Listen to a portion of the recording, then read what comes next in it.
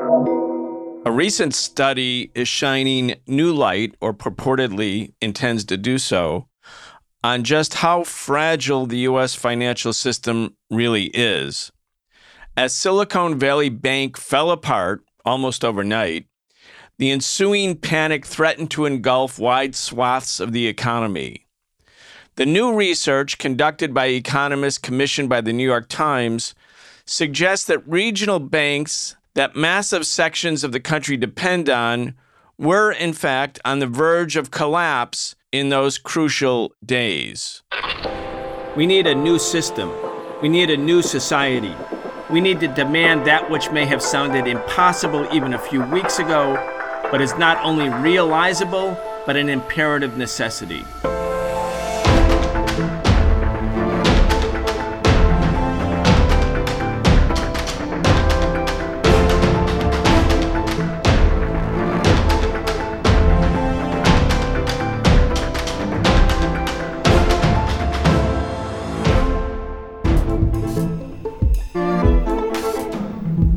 We are excited to have Professor Richard Wolff join us again for our regular weekly segment where we talk about the biggest stories related to the economy.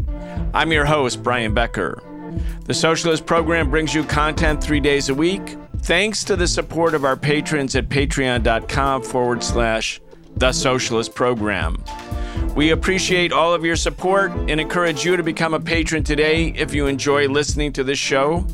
We can do this show with you, but not without you. Richard Wolff is the co-founder of the organization Democracy at Work. He's the author of many books, the latest being The Sickness is the System, When Capitalism Fails to Save Us from Pandemics or Itself. Be sure to check out all of his work at rdwolff.com. That's rdwolff.com. Professor Wolff, welcome back. Thank you, Ryan. Glad to be here.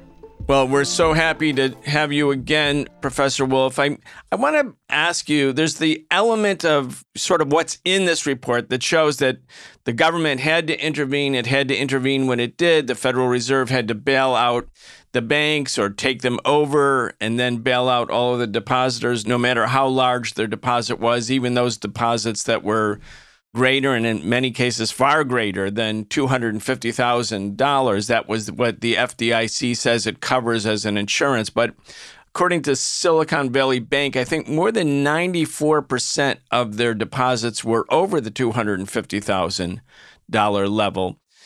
But I want to also talk about the politics of this report. Like, why did the New York Times commission it? Because obviously there's a political battle going on in Congress. It's not much of a battle, but there's something of a battle because some of the members of Congress, and mostly a small number of Republicans, are making the argument that the government, the Biden administration, the Federal Reserve, intervened to bail out the banks, and they're doing it at the expense of the people. Normally, that would sound like a left-wing argument. In this case, it's coming from the right wing. But I want to read a little bit to you from the New York Times article, which summarizes the report. Here it is. How Silicon Valley Bank's failure could have spread far and wide. New research suggests large parts of the country remain vulnerable to widespread bank failure in the event of a run on deposits.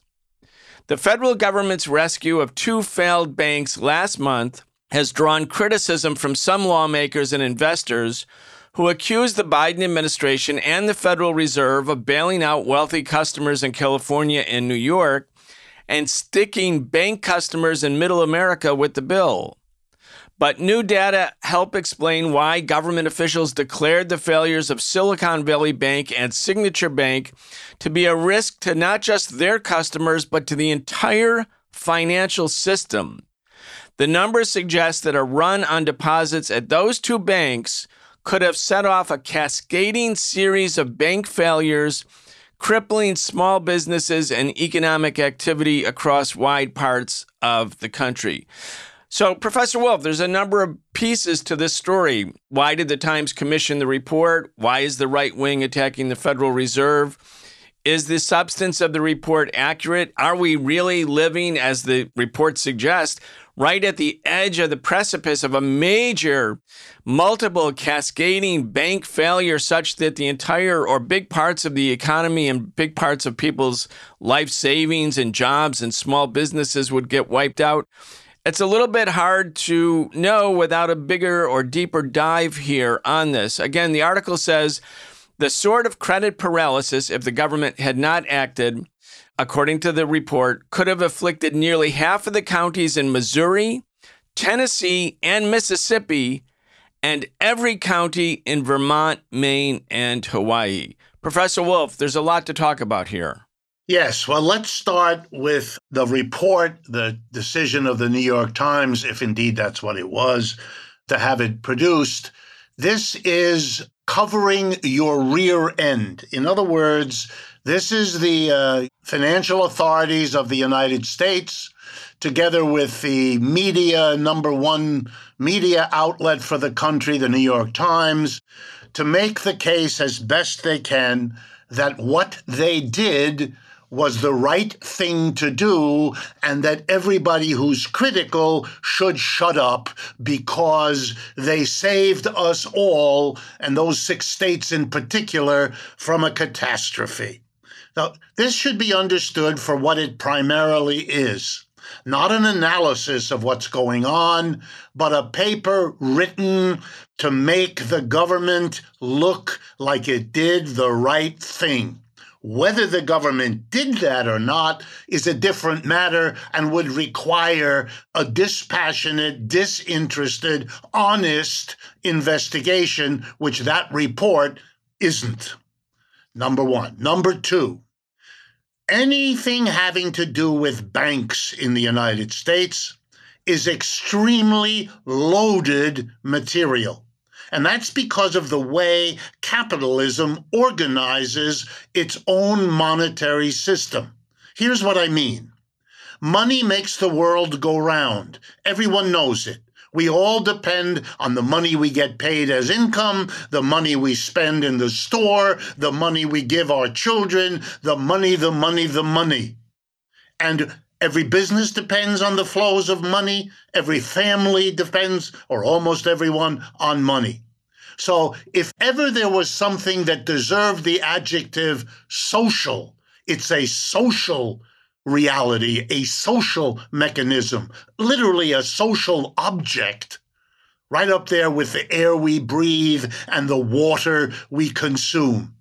So we got a problem in capitalism because we have something socially important to all of us and to the smooth functioning of our communities, our society.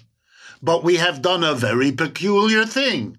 We've put it in the hands of institutions, we call them banks, whose job it is not to be custodians for something society needs and to manage it in the interests of society. No. They're in the business of making a private profit for their shareholders and their top executives. That's what they do, that's what they're paid to do, and that's what every bank, large and small and medium, does.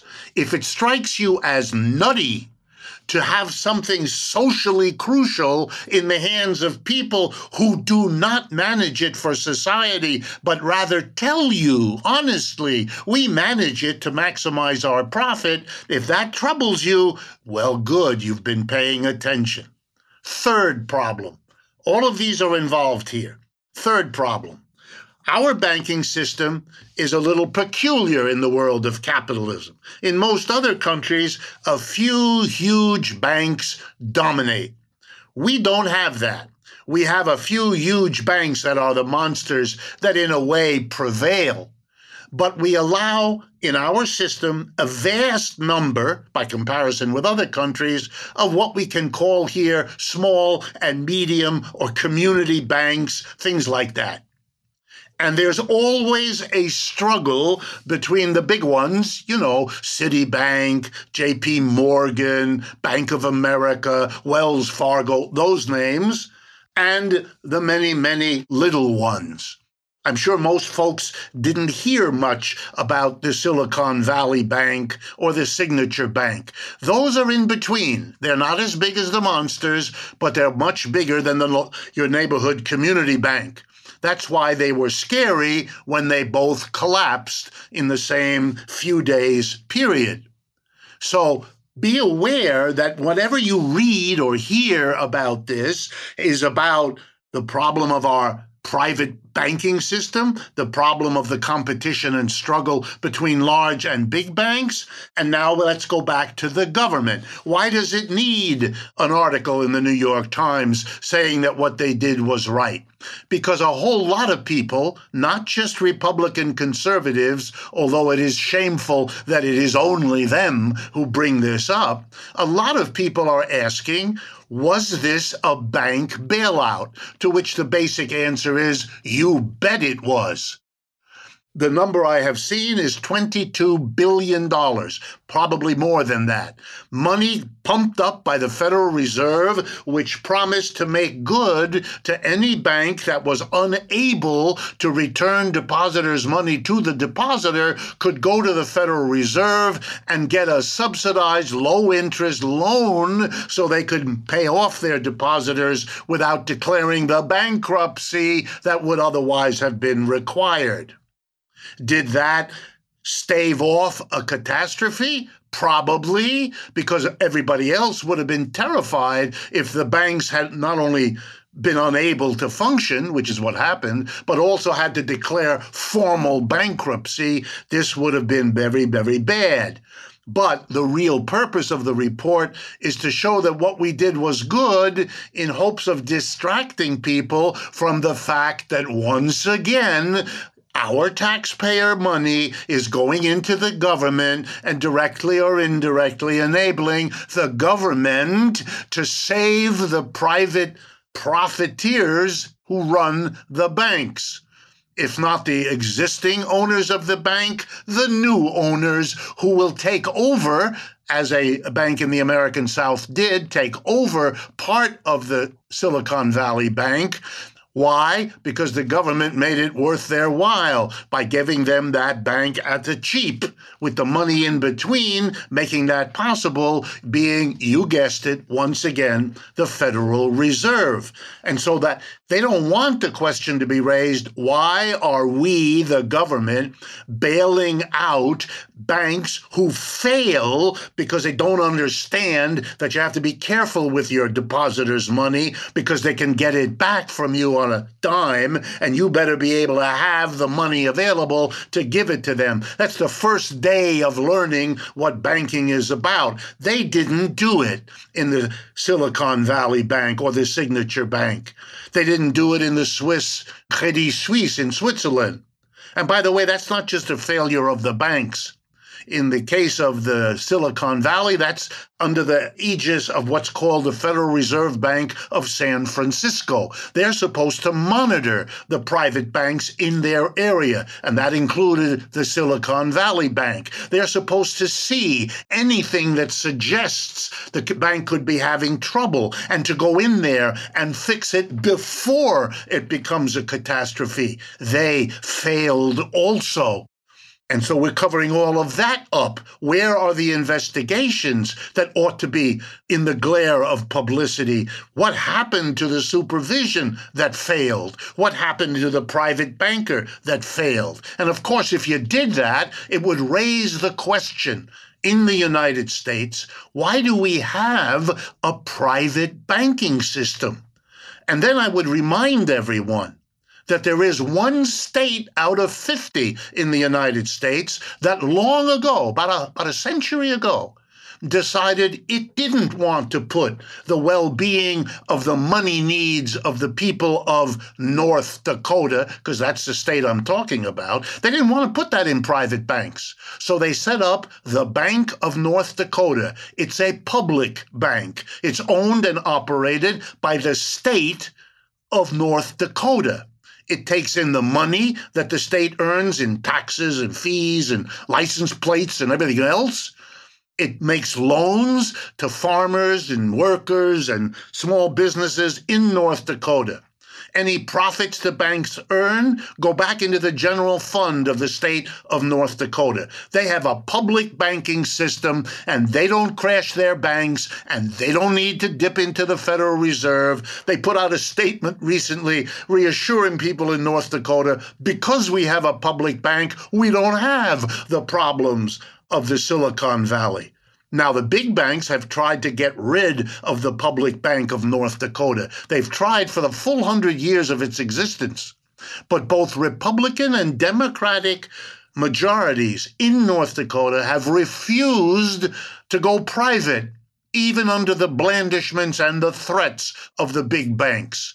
And North Dakota is a conservative state, as states go in this country. But the farmers, the workers, the small businesses, they know they have a good thing in a reliable public management of their banking and monetary needs.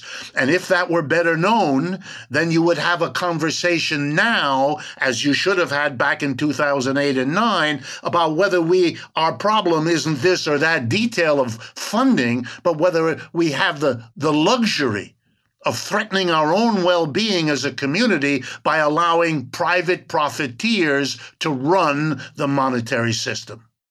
Richard, I was looking at some numbers earlier today about bankruptcies in the United States, and I'm talking about personal bankruptcies.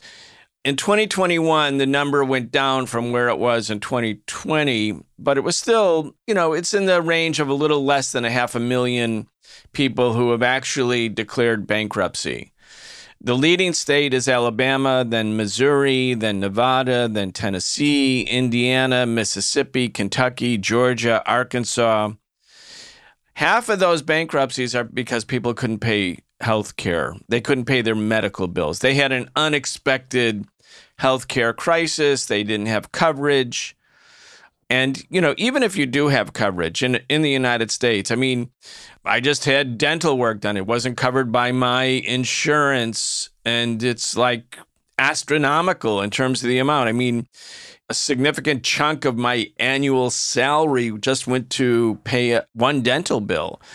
And again, once you get older, Richard, Medicare doesn't cover hearing and dental and vision because our eyes and ears and teeth get so much better when we're older. But, personal bankruptcy, there's nobody bailing people out when they can't pay their doctor's bills.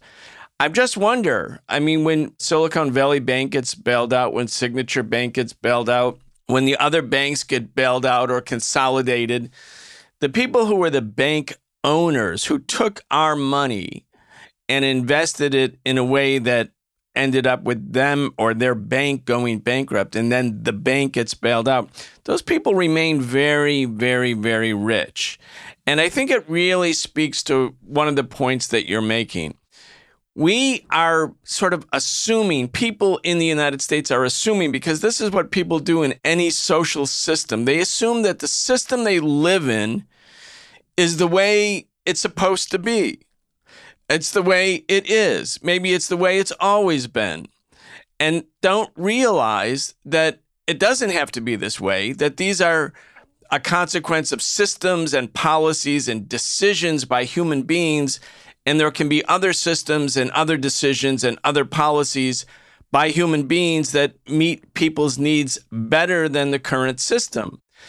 And it would seem to me that it would be like such an important point of political mobilizing if somebody was genuinely progressive in running for office to say, let's just get rid of private banking, like 100%. Like the masses of people, working class people, middle class people, poor people, you're looking for a bank not because you're hoping the bank makes good profits. You just want to put your money somewhere. You're hoping maybe to get a little interest, even though for like 10 years there was almost no interest payments. But it would seem to me that that would be a very, very popular demand to end the private capitalist banking system. Now, people might say, well, you need a revolution to have that. Well, perhaps in America, you might need a revolution just to have the kind of healthcare system that all of Europe has. It might take a revolution, but it's not because it really requires a revolution. It's because the existing powers that be, the ruling class, so to speak, is so greedy and so insistent that their needs come first above all else, and they don't feel threatened enough by mass movements in the United States, that this is why we have the current status quo, but it doesn't have to be this way. Yes, it doesn't have to be that way. There's not only the example of the Bank of North Dakota that I just spoke about. People should be aware that in many European countries, there are public banks of various kinds. In many countries, the post office doubles as a public bank, so that when you go to the post office to mail a package or to buy stamps or whatever else brings you there, you can also do your banking. You can get a checking account, a savings account, a credit card, and so on. And that forces the private banks to not be as greedy and as grubby as they normally are in this country, because they always have to have one eye on that public bank, which provides them with some real competition. Only in the United States do we praise competition and then deny the government the possibility of providing some competition, for example, in the monetary sector. Then there are credit unions in this country where people have gotten together so that they're not victims of the private profiteering bank, but are actually working with a bank whose job it is to provide a service to their members and to return any profits they make to their members, etc., as an attempt to get around this system of private banking. Look, the private bank is a leftover of an earlier phase of capitalism. We only keep it because the private banks make a lot of money and they use it to make sure that the politicians are in their pocket. And that's why you saw the report with which this program began, because those banks make sure those politicians don't vote against private banking, just like they make sure that newspapers like the New York Times carry stories that tell you that what the government did to bail out those banks was the right thing, and that little banks should be grateful because otherwise they might be angry. They are going to pay the bill because this disaster is partly going to come out of the FDIC, and the FDIC gets its money by putting a tax on every bank and every bank account. And that means little banks will be facing higher FDIC fees, in part to compensate for what had to be done for those bigger banks in California and New York that faded. Never forget that anything that happens in banks is also going to be woven into and shaped by the struggle between little community banks on the one hand and the monster banks that reported all those stunning profits in the recent period to their shareholders last week. Richard, I was on an international television show the other day. We were talking about social issues in the United States, and the issue of the bailout of these banks, of Silicon Valley Bank, came up. And I turned out I wasn't expecting it, but I got in a fight with the host. I won't say which international network it was, but he was obviously very into the bailout and very into Silicon Valley Bank, because I was making the point that the bankers act with impunity. If you're too big to fail, you can commit any crime and you know the government's going to be right there to bail you out, because lots of crimes were committed in 2008 and 2009. Unlike the savings and loan crisis in the late 1980s, when there were 10,000 criminal referrals from the Department of Justice, in 2008 and 9, there was like a couple or maybe none. There was the Bernie Madoff story and, his Ponzi scheme. So he became like the guy, the scapegoat. But I was making the point that, these guys act with impunity. They're very rich. They take all sorts of risks. They make investments. The bottom line is if they fail, the government's there for them. It's their government. The government functions really as an agency for them, a sort of a service for them. And the host pushed back and said, well, wait a second. They have to bail them out. And you're demonizing these banks. Without these venture capital banks like Silicon Valley Bank, where are the new investments going to come from? Where are we going to have innovation? Where's the new, next thing in technology going to come from without these banks? As if the banks were actually fundamental to it. And I said, well, what makes this venture capital when there's no venture? I mean, when it's completely backed out, it's backstopped by there's no risk there.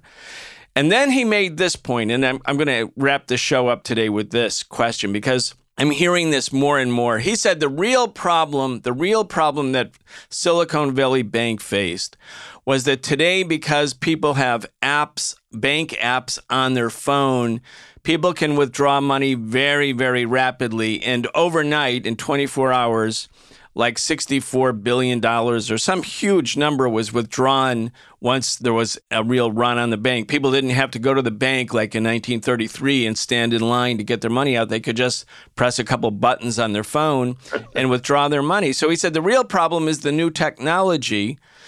And it seems to me that that does intensify the ability to have a run on a bank. So it's not nothing. But I want to get your take, because he's making the argument that it really is just sort of a new technical issue, and that once we sort of sort this problem out with the app and the new technologies for how people withdraw money, these kind of problems will be mediated. With all due respect to whoever that was, that is nonsense. Yeah, the bad thing happened quicker because we have an app and we can move the money with our smartphone. It did happen quicker, but we have 200 years of American history, full every few years of what used to be called in the 19th and early 20th century a quote-unquote bank panic. And the word panic was an honest rendition of what happened. Whether the people stand online for 15 days and photograph for the newspaper standing there day after day and in the middle of the night, which will freak everybody out, or whether you hear it on the radio that it all took place in 3 hours, it doesn't make a major difference here. Everything is happening faster because we all use electronic means rather than the old-fashioned way of moving around.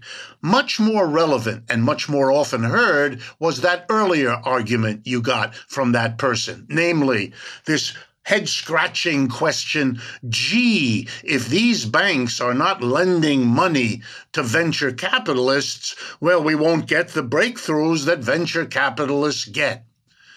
This is so weird a remark that it always takes me aback. But let me give you the obvious answer. We need people to take risks, no question. We need people to make inventions, no question. We don't need private bankers to fund it. You could submit, and this happens in many academic fields, for example, you could submit your proposal to a panel composed of your peers, composed of a governmental financial authority, and they could choose among those venture capitalists who they thought were doing the kind of work most beneficial to society. What a private bank does is choose among those projects which have the best chance of paying back the loan. And if the bank takes a stock position, which many banks do, he'll give you a loan, but we want some of the shares as well or at a special price, then the bank is making a decision of which venture capitalist to support based, again, on its own private profit calculations. That's not necessarily what society needs or wants. So it's not a particularly good way, but getting money available for people who want to take risks, any government in the world can do that. You don't need private bankers to do that. A public bank could do it. A public investment authority could do it. Public investment authorities around the world and in the United States are doing it as I speak. So the notion that you have to have a private bank to get something done is silly. It's like the notion in order to run a society, you need a king. Well, it turns out we got rid of kings. Societies didn't fall apart. We can get rid of private banks, and there's dozens of other ways to fund risk-taking, innovation, invention, or any of the other things venture capitalists do. Richard Wolff is the co-founder of the organization Democracy at Work. He's the author of many books, the latest being The Sickness is the System: When Capitalism Fails to Save Us from Pandemics or Itself. Be sure to check out all of his work at rdwolff.com. That's rdwolff.com. You're listening to The Socialist Program. We'll be back tomorrow. You've been listening to The Socialist Program with Brian Becker, where we bring you news and views about the world for those who want to change it. If you enjoyed the show, subscribe on your favorite podcast app and follow us on Facebook, Twitter, and Instagram, and watch video episodes of our in-depth show, The Real Story, every Wednesday at 7 p.m. Eastern on YouTube with our partner Breakthrough News. We can only continue our work bringing you high-quality news, analysis, and history with the support of our listeners. Connect with us and become a patron at patreon.com/The Socialist Program and receive an invitation to participate in an exclusive monthly seminar with Brian Becker.